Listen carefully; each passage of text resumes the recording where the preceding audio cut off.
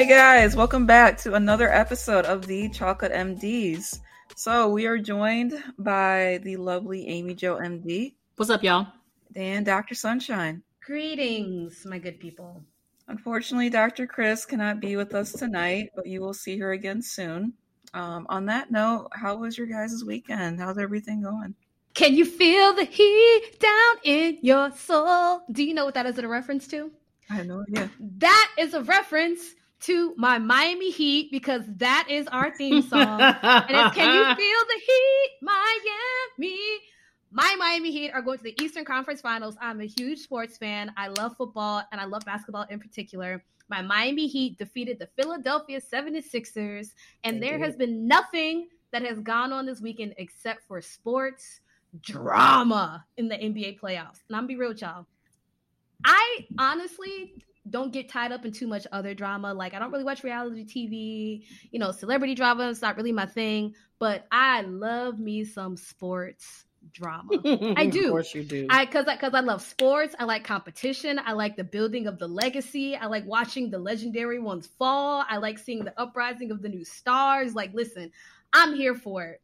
And everything from Jason Tatum on the Celtics this weekend, my Miami Heat making it to the Eastern Conference Finals is going to be Heat Celtics. It's going to be a great series coming up. And even like Steph Curry and the boys over there, they advanced on the West, shooting threes from like the parking lot. Like, it's just a lot happening. And I just think it's dope. That's also a reason why I'm a little hoarse. Because I've been screaming for my Heat this weekend. And I've just been really, really, enjoying the drama of it all. The only thing I will say, I do feel a little sad for CP3, which is Chris Paul. For those that don't really follow sports like that, Chris Paul is a very legendary basketball player. He plays the point guard position. He's played for years. He's 37, still playing, on a quest for a ring. To be real, I don't think he's ever going to get one. Mm-mm. They got eliminated this weekend in an ass whooping. I should say in an exceptional way. I mean, dog walk. And he got whooped by the little young man by the way of Luka Doncic down there in Dallas, Texas. So as someone that does not follow sports that much, even I know I feel bad for Chris Paul. He's really been trying for this ring and just not happening. So I'm sorry. I mean, it speaks to how hard it is to get a ring, right? Because we almost have entered into this conversation like getting a ring, if you're good, is just the rite of passage. But there's lots of exceptional Hall of Fame basketball players that did not get a ring when they were playing. So, we almost make it sound like getting the ring is so easy, but it's hard. It's hard to get one ring. It's definitely hard to get more than one. And so I think, Chris Paul is a prime example that you can be exceptional and still it's got to come together perfectly for you at the right time in the playoffs, no less, with everybody, clicking and with a sprinkle of luck to actually get to the finals and then win it. That's any sport, but especially, now. I completely agree with Amy Jo, especially with Chris Paul, because he's been so injury prone. And there's been times where he has been in the perfect situation to make a run and possibly get a ring, but he gets injured. And that's, it's just unlucky and it just sucks. Whether it's a knee, a hamstring, like there's always been something that's kind of prevented Chris Paul from getting the ring. And he's tried really hard. He's changed his diet. He's changed his workout regimens. Like him and LeBron are really close. They've like changed their whole lifestyle to stay healthy and play, for years so that they can try to achieve their goals. And, it just sucks. It really just sucks for Chris Paul. Like, it does. Did he say he's going to continue playing after the season if he didn't get one? Yeah, he said it in the post game yesterday. He's like, I'm not retiring. We'll be right back at it next year. In my head, I was like, ooh, all right. Well, we'll see. I guess. Crazier things have happened. So, I mean, I think Brady is a prime example of that in a different sport. So I won't lecture y'all about the conferences in basketball and the level of competition, but them trying to get back next year that's a tall order. So I wish him the best of luck. But and Tom Brady's a whole nother, he's the GOAT. Like, stop it. That man got rings on rings on rings. So yes, the majority of my weekend was spent watching basketball. And it was also my birthday this weekend on Friday the 13th, So Yeah, my birthday was on Friday, and that was really nice. I actually spent a lot of time talking to family because there was a lot of things happening over the weekend. There were sports, there was my birthday, I had a beach day, and then my dad, shout out to my dad, who I'm sure does not listen to this podcast. He don't even know, my dad doesn't even know what podcasts are. But my dad yesterday got ordained as a deacon in our church. Oh, deacon status. Yes, exactly. So now you can say, hey, Deke, what's up? Deaconson, what's up?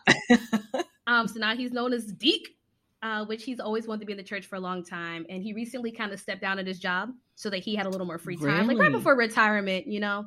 So he has like, I think another year before he formally retires, but he's just like, I could take a step back, you know, use some of this time for like my family, for the church and stuff. So then he just became a deacon. So I watched that whole stream yesterday. It was like 2 church services in one. I'm like, gosh, this is a production. I didn't know it was going to be all this. So lots of family time too. So the weekend was dope. How was y'all's weekend? Pretty good. We took a little mini trip to New York with my dad to get some stuff done. We stayed over in Tribeca. Every time I go to New York, I usually end up in like Midtown with like friends and we bar hop, but this was definitely a little bit more low key because my dad is old and he doesn't do that. So we usually like he does listen to this podcast, so I'll get talked about it later, but it's fine. We usually go to like museums. We went to the One World Trade Center, and we also ate up in the observatory, which is super nice. Like just 360-degree views of like the entire city. It's really breathtaking. It was on a day where it was not cloudy. There's not a cloud in the sky, and it was just perfect views all around. Were there businesses there in the One World Center? Yeah. So on the plaza level, there's like a bunch of food trucks and like a bunch of restaurants with like an outdoor patio type setup. It looks like they do that every day. Like they're just down there and everyone's just chilling. But there's also an entire mall that we just ended up in. Like I think we just missed the elevator floor and just ended up in this giant underground mall, which I'm like, oh, this is nice. Yo, that's dope. That's dope. I only say that because when I was living there probably like a decade ago, they were having problems trying to like recruit businesses to get, and this is when they had just finished it. So then a lot of New Yorkers, a lot of businesses, it's still, that's still a really hard wound that people are trying to cope with. The fact that there's not the original World Trade Centers. They built this One World Center. It's supposed to be kind of them, trying to move on, go forward, revitalize that area. And a lot of businesses weren't there yet. So I was like, I hope that over the years, this will become like a poppin' area because it was pretty, but there was just no businesses in there yet. No, it was beautiful. Like, and, the whole exhibit within the One World Trade Center was really nice. And what else did we do over there? And we actually saw, so they have like 2 big, I wouldn't call them reflecting pools, but they're like 2 giant like pits in the ground with like a beautiful waterfall that like cascades in the center. And then all the names that were, affected during the World Trade Center were inscripted on the railing around both of the pools. And it was really nice just to kind of sit there and listen to the water and then look at the names. And apparently for their birthdays, they'll put like a rose on their name. And there were a lot of birthdays that day. So it was really nice. I miss New York. I wouldn't mind going back just for like a quick little turn up. I'll visit, but I ain't living there because y'all expensive. No, it was nice. I mean, we walked around Tribeca for, like half a day, and, it was just nice to go look in, some of the shops, and we kind of ventured over to Soho and, super bougie stores over there too. But, it was a nice little weekend. So it was good. Well, I'm glad y'all had exciting weekends. Mine was not exciting, but still. My wonderful fiance is moving in slowly. And oh yeah, these J's are about to be a problem because there are so many of them. I am staring at them right now. They are taking up the entire space. Yours or room. His? His. Right. I was going to say, you need to specify. I mean, I was like, hope y'all have this habit. So his. We're looking at your addiction. Like, you guys are marrying each other. Excuse me. I feel like this is a pot calling the kettle black while she approached him about his days. I'm not judging. I am just acknowledging She's jealous. That's what she is. Massive amount. Like, there are towers of them right now. So, It's gonna be fun. We have so much work to do. Hey, listen, anybody out there, if you are a professional organizer and you are willing to take on another client, please send us an email. thechocolatemds@gmail.com. thechocolatemds@gmail.com. Please send me an email. Send me your business information. I will look at it. I actually tried to hire a professional organizer, but they were like, nobody was taking new clients. Like, I could not even get anybody to like respond. I got one person to respond and they were like, yeah, we're booked. But you know, if you don't find anybody, you know, swing back around. I'm like, why? Because you're booked. Like, you're either booked or you're not. And the other two companies, they never even answered. But I'm talking about like a true organizer, like not somebody that can come in and stack your, you know, like you see the pictures of before and after, but the after is somebody just took all of your junk and stacked it up into a neat pile and put it in the corner like, surprise, like, no, I can do that. I am talking about like true organization, going through like, okay, does this make sense anymore to your home? Does it make sense to your function? Oh, you mean like old Marie girl Kondo? who wrote the book? Yes, Marie Kondo. Well, it don't have to be Marie. Obviously, she's not gonna come.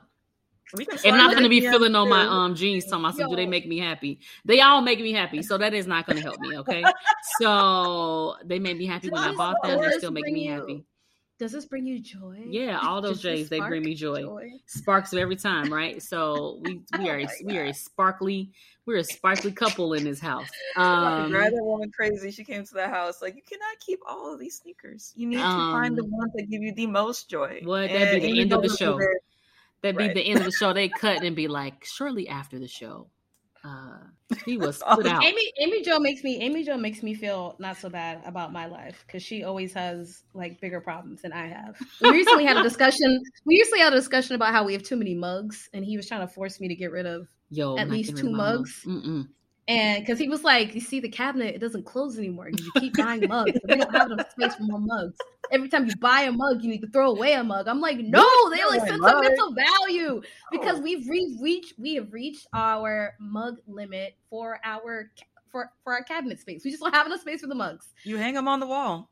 Oh, he refuses. Are you kidding me? Absolutely really? Not. Oh man, absolutely not. He was just like, we don't need to have so many mugs. He's like, of these mugs, you probably normally use like 4 of them. Why do we need 20? You don't even use these mugs. And I was like, it's because they're cute. They have little sayings on them. Some were gifted to me. Like, I have an emotional attachment to these mugs. And he's like, but we don't need all these mugs. I love my mugs. But you see, my point is, I'd rather have a mug problem than a shoe problem. So every time I think my problems are big, Amy Jo's like, nah, but let me tell you about these shoes, though. What? And I feel like shoes are a bigger problem than a mug problem.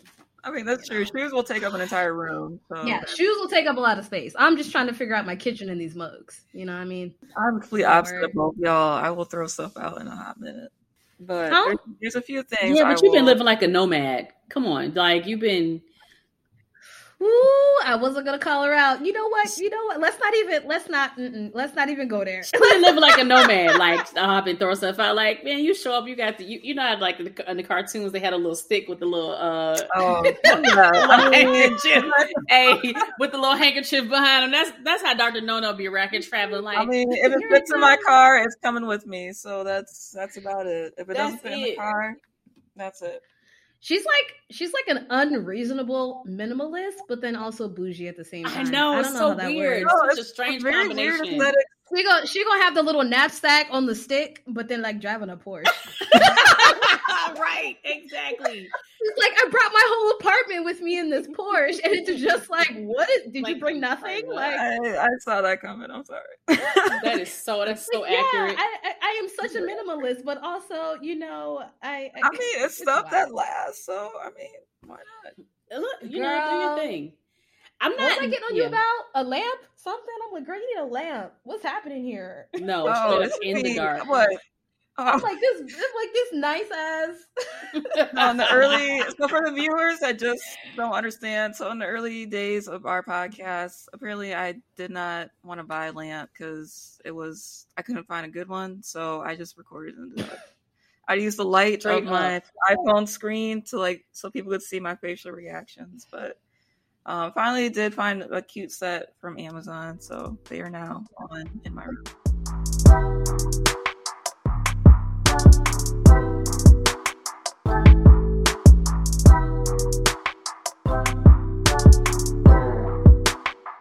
Well, let's do the heavier one first. Unfortunately, this came out earlier, a couple weeks ago, I think the beginning of May. We officially, in the United States, surpassed 1 million COVID deaths. It's a sad number.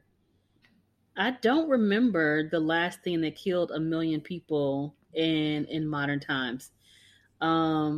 But yes, we absolutely passed it. I think we're still seeing about 360. I think was the last number, 360 deaths per day from COVID. Yeah, about 360 people die every day from COVID, which is really a high casualty when you think about comparing it to influenza, pneumonias, all those different things. Like, people are still dying at a higher rate. And I say it because as I'm out and about places, church, restaurants, stuff like that, like sometimes I'm the only person in the whole building that has on a mask. And I think that was okay a few weeks ago, but I don't know about y'all. I am seeing COVID is coming back, right? So my honeymoon has come to an end, and I'm back to taking virtual visits, same day visits, squeezing in extra, double booking because somebody has COVID. They're scared, because they're symptomatic. So I think, it's an important thing to note, because I think as it's gone away, also with all the hoopla about COVID has settled in this concept that, well, if I do get COVID, it's supposed to not be a big deal. So I think the people now that are getting COVID that I end up having to take care of, they almost are panicked that they're symptomatic. They're like, I just tested positive for COVID and I'm having all these symptoms and I am, congested and I'm fatigued and got a headache. I mean, what do we do? And I'm thinking that's what we expect when people get COVID. But there's like this shock and awe, like, not only did I get it, I am also symptomatic. So look, y'all, we just passed 1 million. People are still dying of COVID, not at the rate that we were before vaccines, not at the rate we were in 2020, but it's coming back around. And I think most physicians are seeing a bit of an uptick. We haven't gotten to those super high numbers, but you heard it here first, I suppose, that I am taking care of more COVID people right now. So people are getting it. So as you all head out into these summer streets, I think you should really consider mask wearing, especially if you're going to be, places where there's lots of people. I would not take my mask off. Even with the recorded cases that are being recorded, I think that the numbers are even higher than that, because now we have more availability of like the home test. Like, almost everybody I know has tests at home. So a lot of people are just testing at home and like going about it, doing their own quarantine, things like that. And a lot of them aren't even coming into the office. And the numbers that are recorded by the health department is if, you go to your doctor runs a test, gets reported, that kind of thing. So I think those numbers are even higher than they're reporting, but we are in the middle of a wave right now. Like, there is an active wave. There's an active wave of COVID right now. And there's also a lot of other viral illnesses going around that are not COVID. Also, people are not testing. So that's another thing. Like, you see the patient that is like, hey, I made a same day appointment because I still feel pretty exhausted and I am super congested and I feel very sick. And you're like, well, when did your symptoms start? And they're like, 3 weeks ago. I thought it was a sinus infection and I was just gonna, thug it out.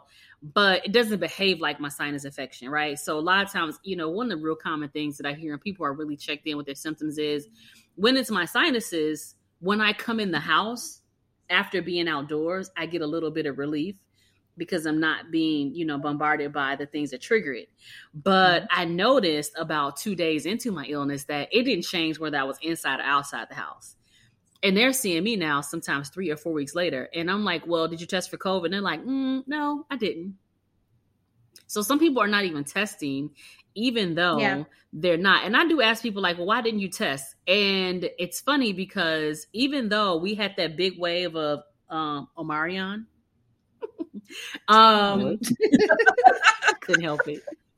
When we had the big wave of Omicron, the symptoms that people were having the most was cough and really like sinusitis type symptoms. Like there wasn't a whole lot of fever or loss of taste and smell. And even though we should have known that from that big wave, what a lot of people say when they tell me, well, I never went and got tested. I'm like, well, why? And they're like, well, I didn't have a fever and I could taste and smell stuff. So there's a disconnect between how all the different variants have gone through. And even as people watched it, and it went real time, probably because nobody wants to get the diagnosis of COVID. In real time, people find ways to not test. So you're right. We are in a wave. It's probably underestimate. And a lot of people are getting sick. They're staying at home and they're just not testing, but they're kind of staying at home because they still go out. And y'all don't forget, the manufacturers for Pfizer and Moderna did release that. I believe Moderna did too. The 6-month mark. So even though you did get your booster, 6 months after that, you should be getting the follow-up booster to, re-up your immunity to the virus. I just got my booster 2 weeks ago. Super painful. The scheduling part of it was painless. My arm was sore. It's fine. Happens with the first shot. But don't forget that you still need to be getting those boosters to protect yourself from the virus. And, and if you're going to be doing, out in the summer and out with these people, also, just kind of use common sense. If you're going indoors and, the mask mandates are now up to the states, the businesses, whoever wants to reinstitute, there is no rhyme and reason to mask mandates now in the US. It's just, now you just got to use common sense. But if you're going indoors into a crowded spot, just bring a mask with you because that cuts down on transmission so much when you do have that. Yeah. So with the vaccine, the booster, and your mask, should be good.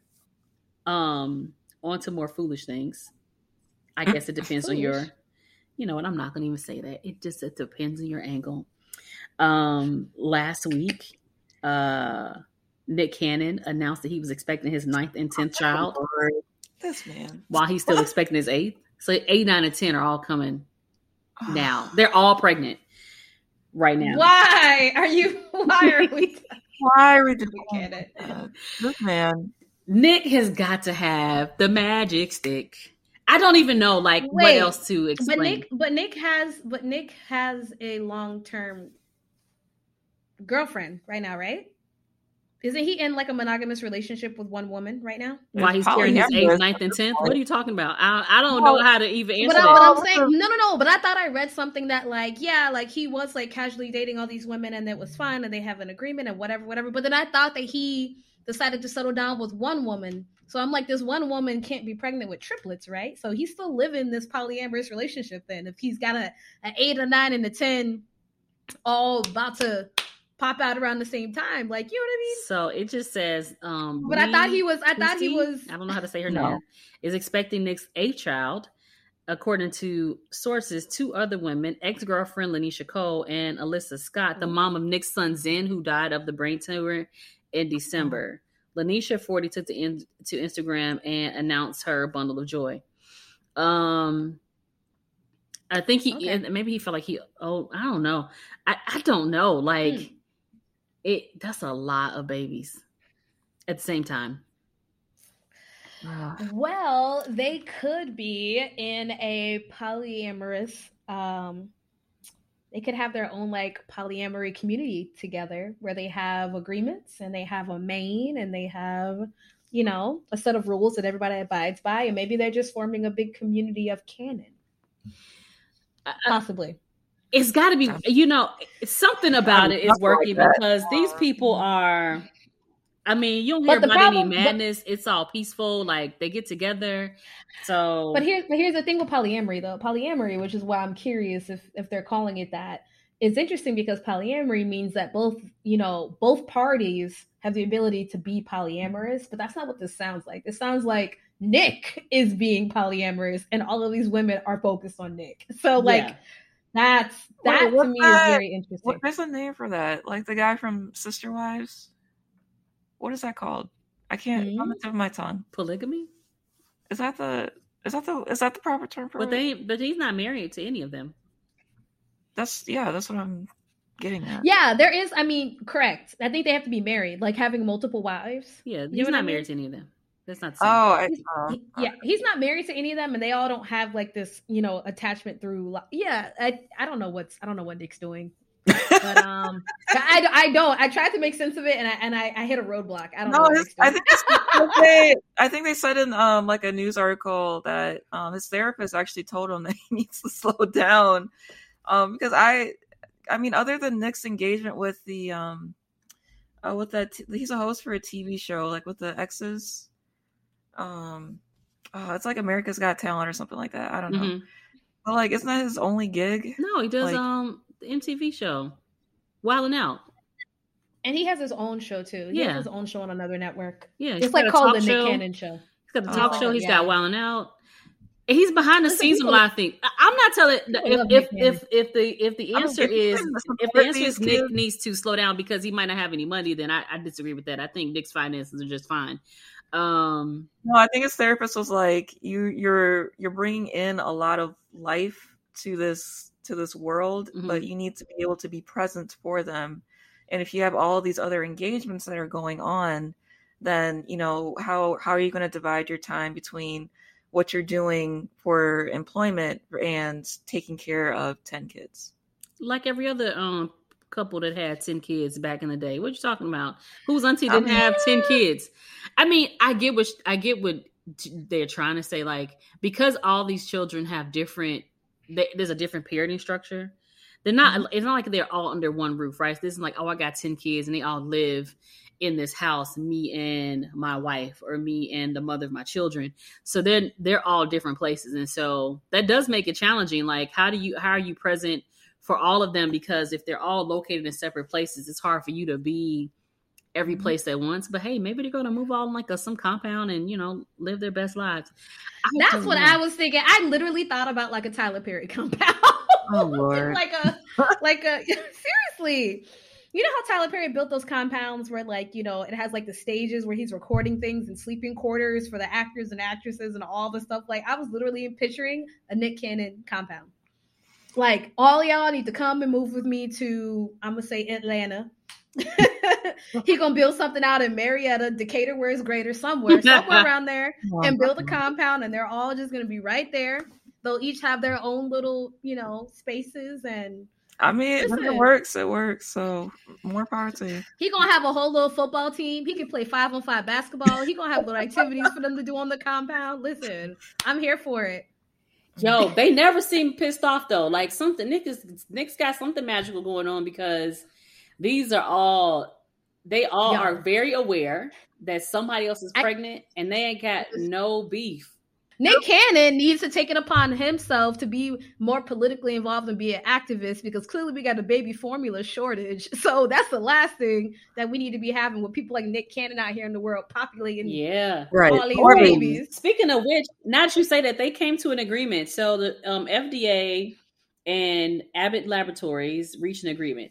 So this is interesting. And I didn't read all the details on it, but the issue is that the formula industry, the manufacturing component to the formula industry, has been on the chopping blocks and in the hot seat for a long time, not just at this shortage of impurities and different things that have been found in formula. So this was not the first time that they had found something. It was just that it was kind of, violation after violation after violation. All of a sudden they were like, yo, look, you're going to shut this down. I don't know exactly, because I have not fallen in the rabbit hole. I do not know exactly how the shutdown of one or two plants led to this nationwide shortage, but this all started because the FDA finally said, you know what, you will not get yourself together, and you keep having all these impurities and all these harmful products that we keep finding in your formula. We have asked you to change it. And we've been asking you to change it for years, y'all. This is not just something that just popped up in the last month. There have been issues with the formula for years. And they finally said, you know what? You leave us no choice. We're shutting you down. And with that mixed with just raw material shortage, which is not new right now, that raw material shortage is happening on all fronts. So that with the raw material shortage, other manufacturers not being able to keep up with, the demand to cover a plant that was shut down, we end up in this massive shortage. And so with that, it's been lots of very stressed out parents, lots of very grouchy babies, because all babies cannot just come out and just drink a formula. Some of them have milk allergies and protein allergies and different things like that. And so some formulas give babies diarrhea, or they make them very gassy, or they get rashes, or they get all these kind of things. And so with the shutdown of that plant meant that a lot of your specialty formulas, were not being made. Your regular, your protein free, you got your elemental formulas for children that have really severe allergies. And so those went first, right? The elementals went first because they're very expensive. They come from specialty plants, but even that went away. So nobody could make enough formula to keep up. And so we've got all these babies that are, like, yo, where's the formula? Are people getting formula slowly but surely, a little bit at a time? But for moms who cannot supplement with breast milk or needed special formulas, they have really been, they're exhausted. They got to be exhausted. They're exhausted. They're tired. And they're just trying to get through the next, 2-3 months while the plants can turn back on. It's not even just that, because what Amy Jo was talking about, my cousin was actually talking to me about that a while ago. So my cousin, he's got to be maybe 9 months now. No. When she first had my cousin, she was talking about all the things that FDA was publishing about all the impurities in the formula. So then back then she's like, well, I'm not doing any of this. And she actually gets her formula. She buys it through Amazon, but it's formula from in Europe somewhere. And I was like, girl, what? And then she's like, yeah, because I guess depending on whatever country it is, listen, y'all, I ain't get the details, but some country in Europe she orders this formula from, but they're very transparent about all the ingredients in the formula. And then she follows their regulations and things, because she said that things kept popping up in the US through the FDA, through all of the, the major manufacturers. And she's like, how am I supposed to navigate that? She's like, am I supposed to go to my local place and check all the manufacturers? And either way, she just felt uncomfortable. So she started ordering from Europe months ago. But then now when she goes to order it on Amazon, because now we have a shortage here, the thing that she normally orders from Europe, and she's been doing for 6-7 months, prices have skyrocketed. Yeah. Skyrocketed. And she's like, okay, so now I can't even get the product that I trust from, I don't know, girl, Germany, wherever it's from. Yeah. Why? I'm like, why are we going through so much just for this formula? Right. It starts with the fact that America is not producing a quality product, right? Every other country has got a quality product, and America is out here producing crap for a formula and has been doing it for a long time. And the FDA has been telling them you need a better system. You've got to make it better. You've got to make it better. You've got to make it better. And then they've kind of been like, okay, we'll figure it out. And it has not. And then it just kind of came to a point where they were just like, okay, look, now this is not okay. Because there was I feel like maybe a year or two ago, there was a death from some impurity in one of the baby formulas. And people don't plastic byproducts. They found heavy metals, corrosive metals, in the formula. It's always been something that pops up. And so, your cousin is not wrong. So, it's a problem. And it also shines a light that everybody's like, well, breastfeed. Well, listen, people, you geniuses, everybody can't breastfeed, right? Everybody can't produce, a lot of milk. So there's some people that are not going to be good milk producers.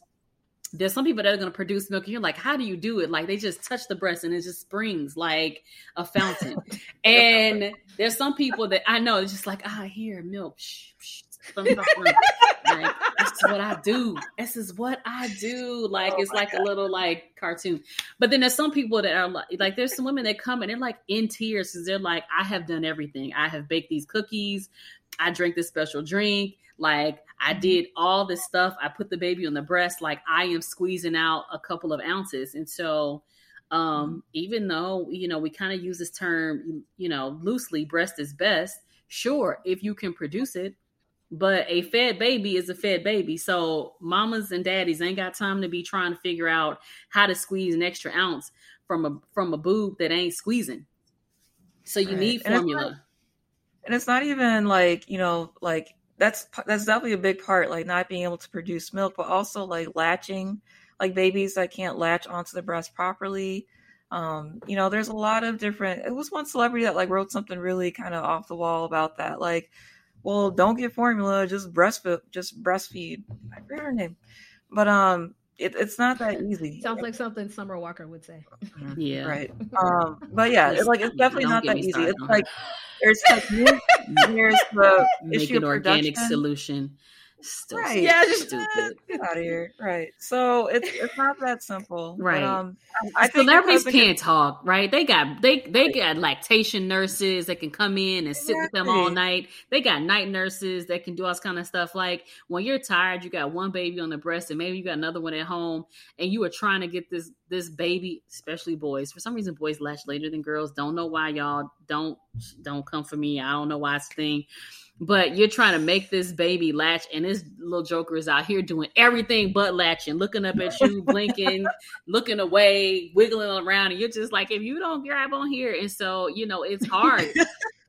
It's hard, like I've never breastfed, right? But I have seen my mamas in the clinic back when we were training. A week later, 2 weeks later, and they're like, you can have this breast and this baby for all I care because I ain't doing it. So, like it doesn't take long for the soreness to set in. Like you see these moms a week later and it's just like, I can barely touch my nipples because they hurt so bad. And sure, it's a latch thing. Like you're trying to figure out how to get them to latch. But if you get it wrong for 2 days, and your breasts are tender to the touch, they're cracking and they're bleeding already, and you're still trying to figure out how to produce milk, that is challenging. Like first time mom, second new mom, right? First new infant moms are exhausted. And so trying to figure out how to feed a baby that is not latching yet is tough. Shout out to the moms that's doing it. Shout out to the moms that I've seen on Facebook that are like, hey, I got frozen milk because I am the ever fountain of breast milk. And if y'all need some, the overproducers, get with me. Shout out to the overproducers. Hey, and moms, listen, if you are still breastfeeding or still pumping, pump that milk. Chocolate mamas, brown mamas, pump your milk. Somebody might need it. I know it's a pain in the neck, but there is a whole crisis going on. So if you are still lactating and you feel like you want to give back, man, just pump it and put it in the freezer because I'm sure somebody's going to come along. There's some preemies that are going to come along. There's some infants that are going to come along and they might need that milk. And there's got to be a way to make that network. There's a milk bank. I know my friend had like freezers full of her breast milk and donated it all to like the local milk bank. So we need a chocolate milk bank, like for women, like actual chocolate milk. We can call it chocolate milk. We need a chocolate milk bank. Chocolate milk. We gotta think about that. Ooh, chocolate. Yeah. Someone needs to trademark that. No, don't steal our stuff now. I know you're in here listening. I'm gonna be mad. I'm gonna come find you and be like, I know you was listening to this episode and you stole my.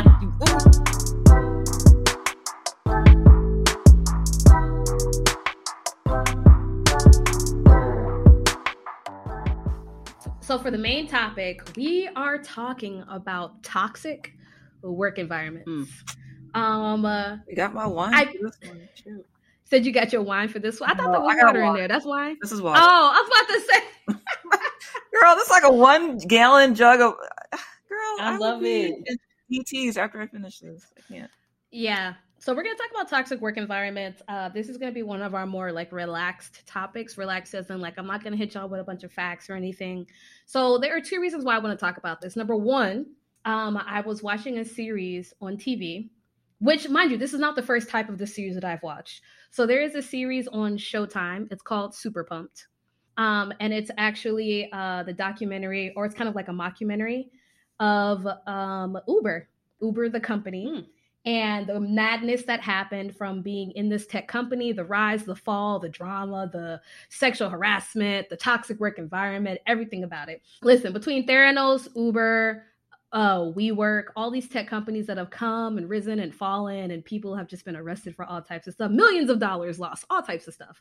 Point is, I was watching Super Pumped, and there is the way that they've structured the show, they structured it so that they really highlight a lot of the bigger problems with Uber, Lyft, a lot of these companies that started in Silicon Valley. And I was like, you know what? They're really going out of their way in order to point out what it is that a toxic work environment is, so that people who are watching it can be aware of when they're actually in this environment. Because some people don't know, especially younger people who are really on the grind and trying to move up the chain and trying to like form their career and get that acknowledgement from their boss and get that raise and trying to live in the high rise. Like people who are really grinding in New York, San Francisco, a lot of times they're in these really toxic work environments and they don't really know. Me personally, I have been in toxic work environments. Actually, I've been in more than one. I've been in multiple toxic work environments. But this isn't about me. I'm just saying in general. So I feel like it's important for us to talk about this because I feel like it's actually something that really affects people's mental health. And this also isn't just me talking off the cuff. There's an article printed by Cleveland Clinic. It came out this year. If you go to Cleveland Clinic, mental health, it actually is an article titled, because I have it in front of me, The 8 Signs of a Toxic Work Environment, which can end up affecting you emotionally, psychologically, and it affects your mental health across the board, which then affects your physical health. So we're going to talk about it. I'm ready. They have a list of 8 signs that you might be in a toxic work environment. And a lot of them are really easy to think about, but there are 3 in particular that I wanted to really, really hit. The first one is when you're working in a work environment and the expectations of leadership are unreasonable. That's number one I want to touch on. Another one is when you find that you're having major problems with your work-life balance. And a third one that I thought was really big is when the attitude of your leadership at your job is more rooted in entitlement than gratitude towards you as the worker. So before I start, have the two of you also been in toxic work environments before? Or let me ask you this. Let me not assume I know your answers. Have the two of you been in a toxic work environment and knew that it was a toxic work environment at the time? Yes. Yeah, I have. Okay. Have any of you been in a work environment that you thought was fine, and then hindsight 2020, you look back at it and realize later that it was toxic? No, I generally can identify when I'm in some bullshit. Same.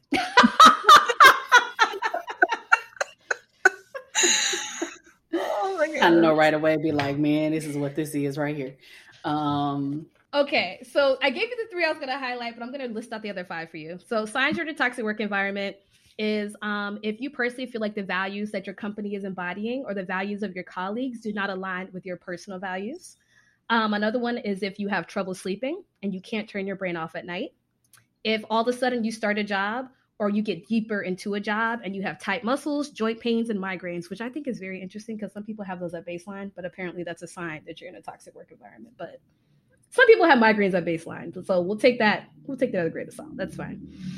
If you are in a work environment and you acknowledge that there are microaggressions that happen to you on a regular basis, and also if you're part of a company that has a lack of enthusiasm for you as the worker and very little opportunity for growth and change. There's one that I want to talk about in particular, and it's going to be the one where it talks about expectations from leadership are unreasonable. And I feel like the reason why I really wanted to highlight this is because we're also part of a generation that's going through a pandemic, right? And during the pandemic, a lot of people have gone from working in their regular work environments to working at home.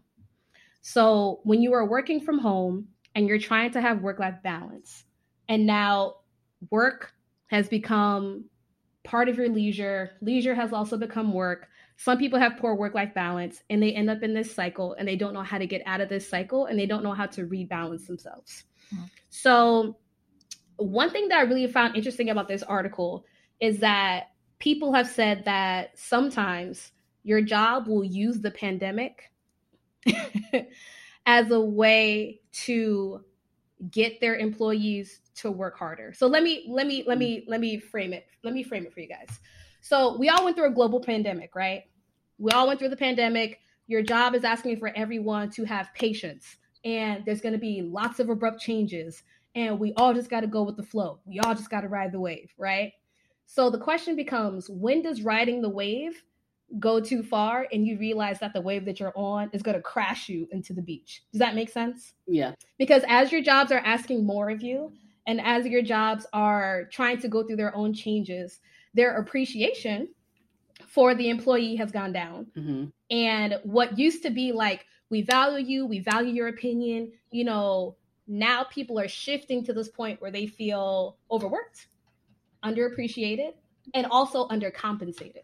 I am pretty lucky because in my current job, like, our environment is great. My boss is great. Like, my work environment is great. And I've worked, like, I have had both, right? I've had great work environments even before I came here. And I've had work environments where I'm like, this is not sustainable. And I think the reason why I tend to complain a little bit less about it is because most of the time when the work environment has been toxic or not ideal, I could count the start to finish, right? Like, it wasn't like, okay, I'm here and I don't know how to get out. And so that's the thing. Mm-hmm. But I agree with you. Seeing my patients, like, they're coming in, they're giving all the scoop. And it definitely has changed, right? Like, now the stories that people are coming in with, they're like, well, my grandmother, you know, got sick and now she's died and I need to take some time off. And my boss is like, I'm too short for people for you to do that. Like, you're not going to take time off. Like, so it's in a way, like, when you say, like, the values are not, the core values are not matching up with their experience, sometimes it's not necessarily the CEO. Like, the people who are having the most problems, it's all this mid-level management that are making these ridiculous calls about what the environment should be. And I get that they're trying to make their numbers, but most of the people who are having the problems, it's the direct report. Who's not telling anybody? They're telling their own employees, like, no, I'm not granting your FMLA and I'm not giving you that time off because I don't feel like trying to find somebody to replace you because everybody's exhausted and nobody wants to come in. So no, I'm not giving you that. And so the reason why we know so much about it is because then they end up in our office like, hey, can you write me some letter? Can you write me a doctor's note that's saying, please, I got to get this time off because of XYZ. It's a mess. But yeah, it's quite toxic and it's becoming worse every day. Even when I saw patients in the Bay in particular, it's a lot of young people with a lot of anxiety. And the things that they describe to me are not things that I experienced personally, but they all describe it the same way. And I was shocked that it's all in this article. So, like, even one patient, when I first started working in the Bay, they mentioned to me something called the Sunday scaries. I had never heard that term before. Have you guys heard the Sunday scaries? Yeah. You dread looking forward to Monday. Yeah, where, like, it's like Sunday, usually Sunday afternoon, when they start to dread the feeling of going to work the next day, they kind of get like these mini, like, anxiety attacks, like these little panic attacks thinking about work the next day. Yeah. And then my patient was describing it to me. They're like, you never heard of this? And I was just like, you know, me as a physician, I'm like, no, but I'll look it up. And I'm like, yo, it's like, you know what I mean? But I'd never, but it happens every Sunday, not even just Sundays, but days where they have work the following day. Mm-hmm. And it prevents them from going to sleep. It prevents them from relaxing. And it makes it so that they have a less productive following workday because they spent the whole night not sleeping, tossing and turning because they have these Sunday scaries. Mm-hmm. And they're also triggered by, so a lot of my patients have anxiety too. They're like triggered by like their boss's voice or if their boss calls them. It's like these little things that kind of trigger them throughout the day, plus the Sunday scaries, plus the microaggressions at work. And you add all that up together, that's a toxic work environment because you're super high stress the entire time you're at work. When you're not at work, you're scared about going back to work. And it's like this weird cycle, you know, and then they don't know how to get out of it because either it's a job that they need because America, money, I need to make money, right? Or it's a job that they feel like they can't, like, they're like, oh, I can't start looking for another job because there's not another job that'll pay me more than this one. So there's a whole balance of how much you make, how much is your cost of living, the city you're living in. And it's this weird cycle of people just tolerating being in these environments. And then they see us for the FMLA paperwork that Amy Jo was talking about. I know. And I was curious about this because I don't think being in a toxic work environment is new. I think that there have always been toxic work environments in the baby boomer generation, the Gen X generation, our generation, and beyond. I think there have always been toxic work environments, and there probably always will be because capitalism in America, right? Mm-hmm. So my question for you all is, do you think that it's just coming up more often because we are now in this generation of prioritizing mental health? Like, let's talk about what makes you feel bad. And let's put it in, you know, let's call it out. Let's name it. It's anxiety. It's depression. It's this, it's that. And I'm wondering, is that beneficial? Because we're living in this world where we're putting a name to things. Yeah. But ultimately in America, how much can it really change? Well, I think when you start putting a name to the issue, because I mean, like you said, like this has been going on for decades. This isn't anything new. It's just now that we've brought it more to light, and especially especially in healthcare, like with these past 2 years, what this has done to our mental health and our workplace environments is unparalleled. You know, we actually are going through a huge healthcare worker shortage because either of them got sick with COVID, people died from COVID, or they've just been held to impossible standards to come to their workplace that they are just like, "Oh, we're done, I'm done," you know, and they just get up and quit. So I think, you know, to answer your question, I think putting a name to the issue, you know, like calling it a toxic work environment, you know, identifying the issues that, you know, create this environment can actually now bring about, like, well, how do we change it? How can we fix this to make this not an issue anymore? And I think this is where you cue in the great resignation of the 2022 or 2020, because it's been going on for a minute.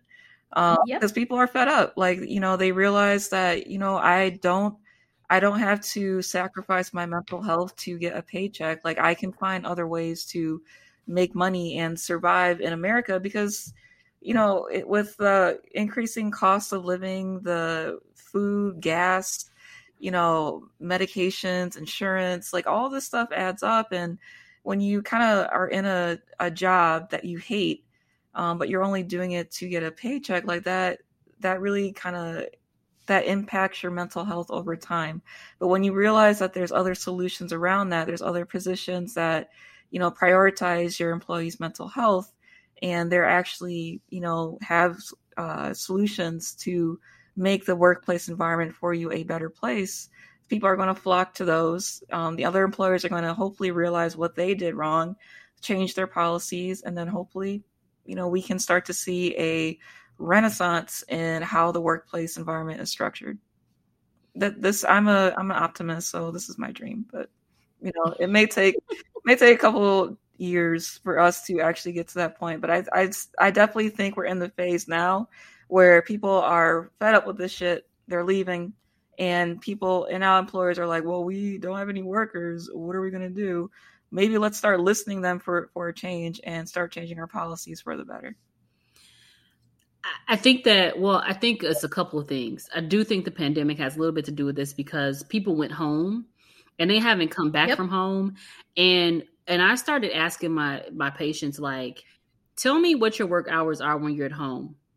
And their work hours at home versus what they would have worked in the office are very different. Some of them are 2, 3, 4, 5 extra hours that they would not have worked if they had been in the brick and mortar building. So I think that people also feel increased fatigue because they're working longer hours. And then what I noticed was, especially from anybody that's working in any kind of productivity kind of like environment, is that there was this push, okay, now that we're back, we need to catch up, right?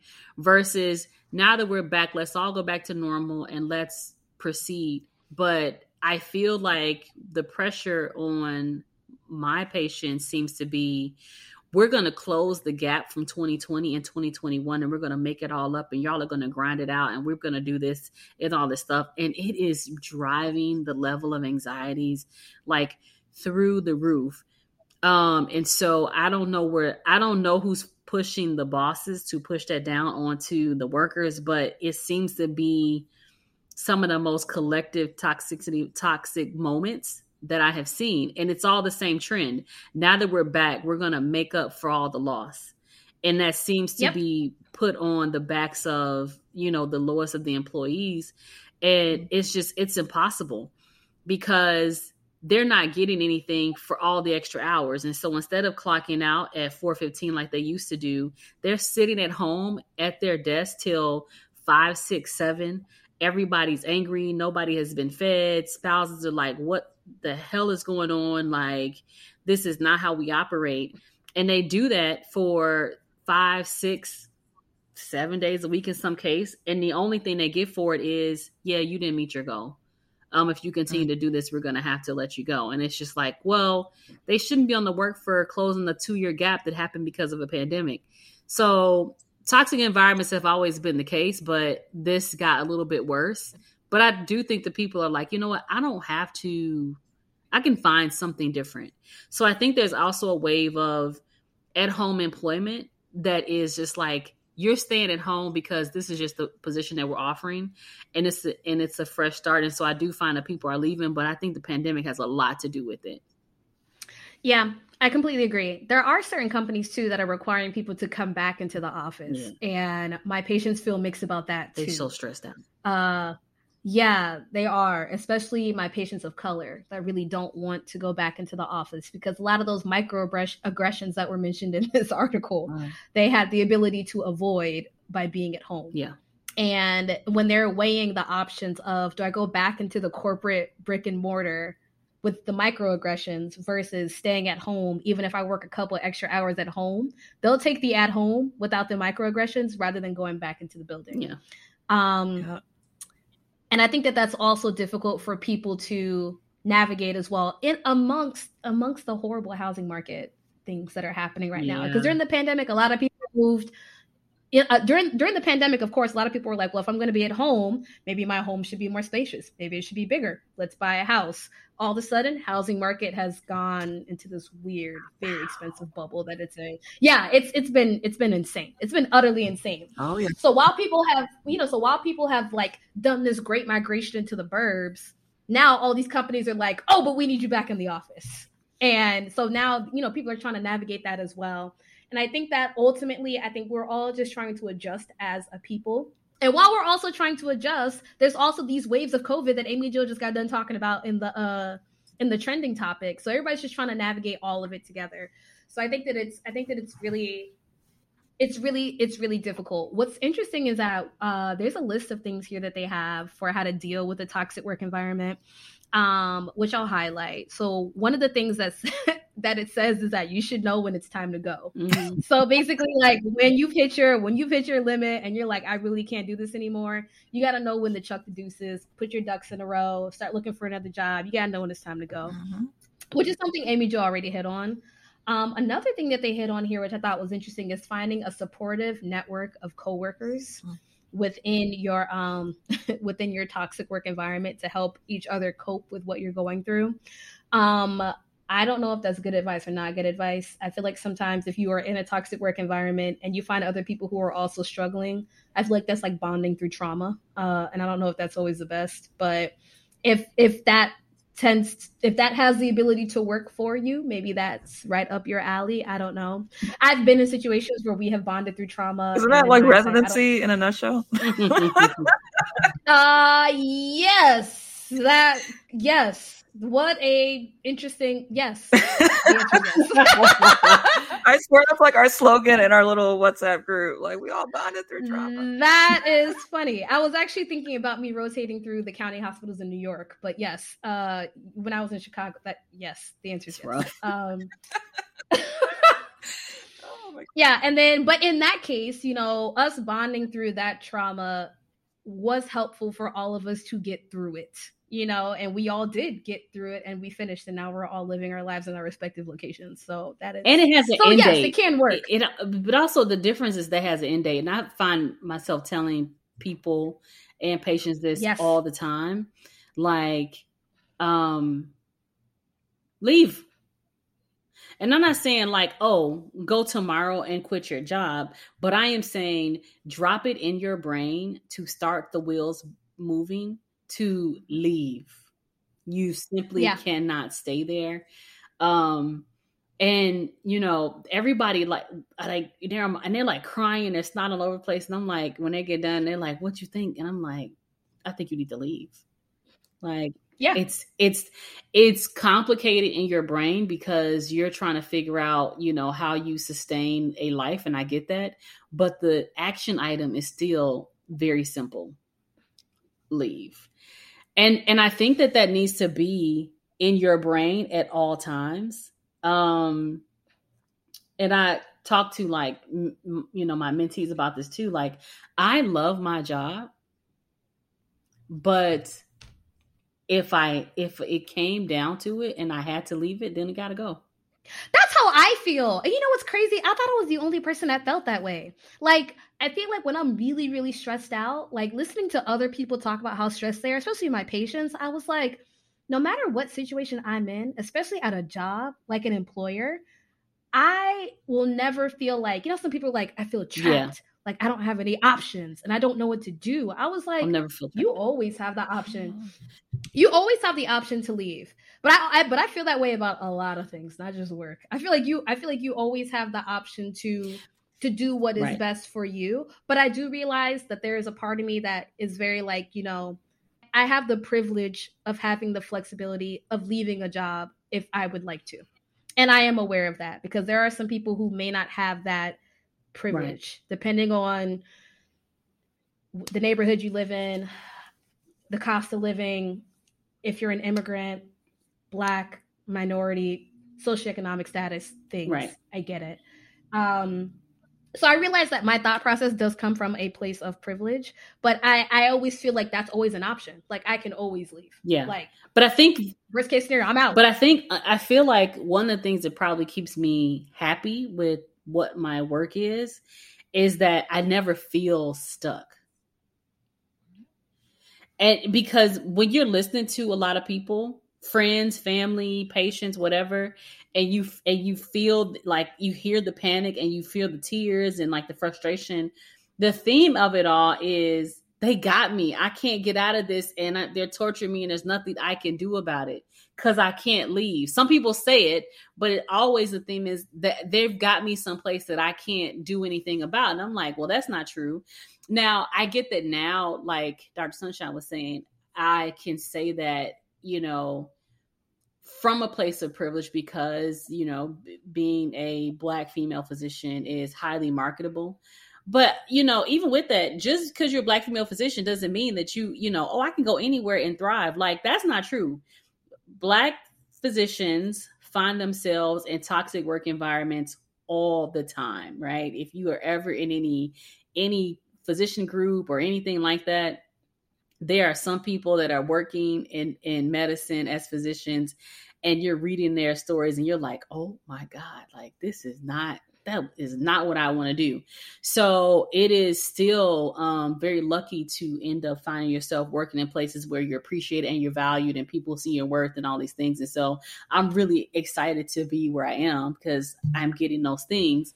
But I probably tell myself, ironically enough, I tell myself more now than I even did in other places where I thought I wasn't as valued, to say, just keep in mind that your feet are not concrete. That one of the things that keeps you free and light and enjoying this every day is that you got the option. Also, I quit jobs when I didn't have anything. So I gave up a whole career to come to medicine. Right. And so you kind of get into the habit of like, listen, I'm going to quit everything. And people thought I was insane. And so quitting your jobs and moving in with people, renting out rooms, doing all this kind of stuff. And you figure out that it's not the end of the world didn't happen. Right. This doesn't agree. The end of the world didn't happen because I quit my job. Now I didn't have kids at the time. I didn't have a husband. I didn't have a fiance. I didn't have any of these things. And so I won't discount that when you got a family and somebody else is counting you to feed them, it gets a little bit different. But even when I watch some people come back and they say, hey, I quit my job and I went and did something different, like the look on their face and the relaxation and what they say their families are now doing when they pick up that new job, it's night and day difference. Please don't stay somewhere. Yep. You are not stuck. Find something. Even if you're like, I'm going to look for something and I can't quit till I find this job, then just at least go about the business of looking. Because some people get like stressed into doing nothing. They become completely immobile. There's a lot of patients that even start to feel better once they start looking at other jobs and other positions and realize that their resume or their CV is a lot more popping than they thought it was. And I was like, I told you all this stuff that you've been telling me in these appointments that you do for this company, put that on somebody's CV and float it out there. You don't discount yourself. Like don't remove yourself from a position before you already apply for it, because but a lot of these jobs have them thinking that they are stuck and that no one else will value them or what they have to offer at any other place because, it's wild. I'm sure that's a law somewhere. Like your employer cannot tell you that you cannot leave. Like you can leave at any point. Well, they never say you cannot leave. It's not. They never say that. It's a mental handcuff. Yeah. Mm-hmm. You just feel like you but can't. jobs, you feel like you can't. Like some jobs even make people feel like they can't even ask for a day off. Yeah. A lot of my patients don't even like asking for a day off because they're like, well, if I take a day off, like, how does that look? Or they feel like they might get replaced, or they feel like, depending on what they do, like because patients do different things, but like some of their jobs even shame them. Yep. Dr. Chris was here. She's the queen of taking her days off. Like, she will tell you. Like, I have some people who have like that, like their bosses have told them, no, you can't take any days off because then I got to try to find somebody, or you can take a day off if you can find your replacement for that day. No. That's no problem. You find my replacement, I'm off. Prepare the others. And some of them, but if you have like patients who are like lower SES, who like work in factories and construction and stuff like that, it's hard for them to take a day off, or they'll take a day off, or even when we saw them at the county and they'd be in the hospital, a lot of them are like, I can't stay in this hospital. If I miss too many days, they're going to replace me and I'm not going to have a job. And that's just how it goes. And I'm like, yo, it's, the last thing that I'll point out from this article, it says, you should definitely make time for yourself. Figure out your outlet, figure out something that brings you joy. In the meantime, while you're trying to figure out this work environment, because ultimately what you need to do is leave, which is what Amy Jo said, and I completely co-sign. So how fast you want to leave, or looking for another job while you're at one, do it at your own pace. A lot of people do it faster than others, but ultimately the solution is leaving the work environment. So that's it.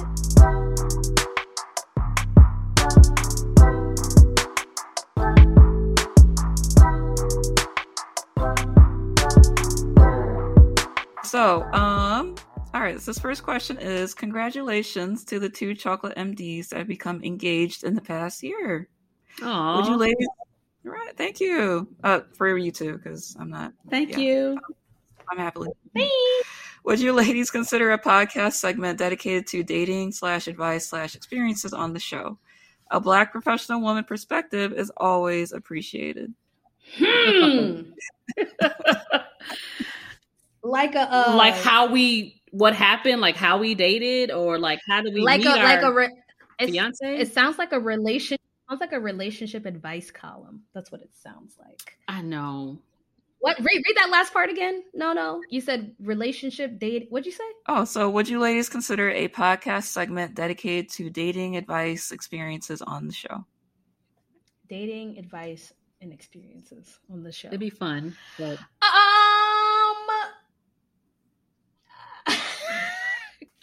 I'm always, I don't mind doing it. Dr. Sunshine says yes. I don't mind doing it, but I'm always like, when I read dating advice, sometimes I'm cringing and I'm like, nobody cares about what you think. So I'm always thinking like, does anybody care about like my thoughts? Sure. I think we cannot be so much as like heavy advice, but we can definitely have an episode where we just talk about dating from our perspectives and what we've learned along the way, what worked and what didn't work. But I feel you, Amy Jo, because there is a part of me too that's always like, why are you asking me? Why do you want my perspective? What would I give you what perspective do I have that you are interested in? But I get what the person is saying, because they're like the Black woman professional perspective. So I guess dating as a black professional woman. Sure, we could do it. We'll do it. We will do it real soon. Okay. Second question. All right. So, hello, ladies. Recently, Kim Kardashian discussed a tomato-only diet. She started to lose 15 pounds in 2 weeks for the Met Gala. Have you heard of this diet, and do you have any thoughts on this for weight loss? I think throw it out your brain, burn it, do not recommend. In the grass. Do not recommend. Do not recommend. Dumbest thing ever. Do not recommend. No, so the reason why we're shooting that down immediately is because you cannot, it's another fad diet where they're only focusing on, one item of your nutrition, and you cannot get all your daily nutrients from a tomato-based diet. That's just not, because where are you getting your protein, your other essential nutrients, your other vitamins, your fat soluble, water soluble vitamins? You're not getting that from only eating tomatoes. So yeah, she may have lost 15 pounds, but that is not, when we talk about diets, we talk about sustainability, and that is not a diet that you can sustain for the long run. So the reason why I would not recommend that is just that it's just not sustainable, and you're not getting your daily nutrients that you need from eating a tomato-based diet. And you like when you do that, you're going to be deficient in the other ones, and you're going to have to find other ways to replace that. So that's actually a dangerous way of dieting, and I would not recommend that at all. So don't do it. Okay, so to follow us, please check out our Instagram, Facebook, and Twitter. Our handle is at @thechocolatemds. Feel free to check out our website, which is www.thechocolatemds.com. And also feel free to send us more of these lovely questions to our Gmail, which is thechocolatemds@gmail.com. And we also have a submit box on our website where you can submit questions through that as well. Everybody, please stay safe. We will see you guys on the next episode. Yes. Deuces. Wear your mask. Wear your mask.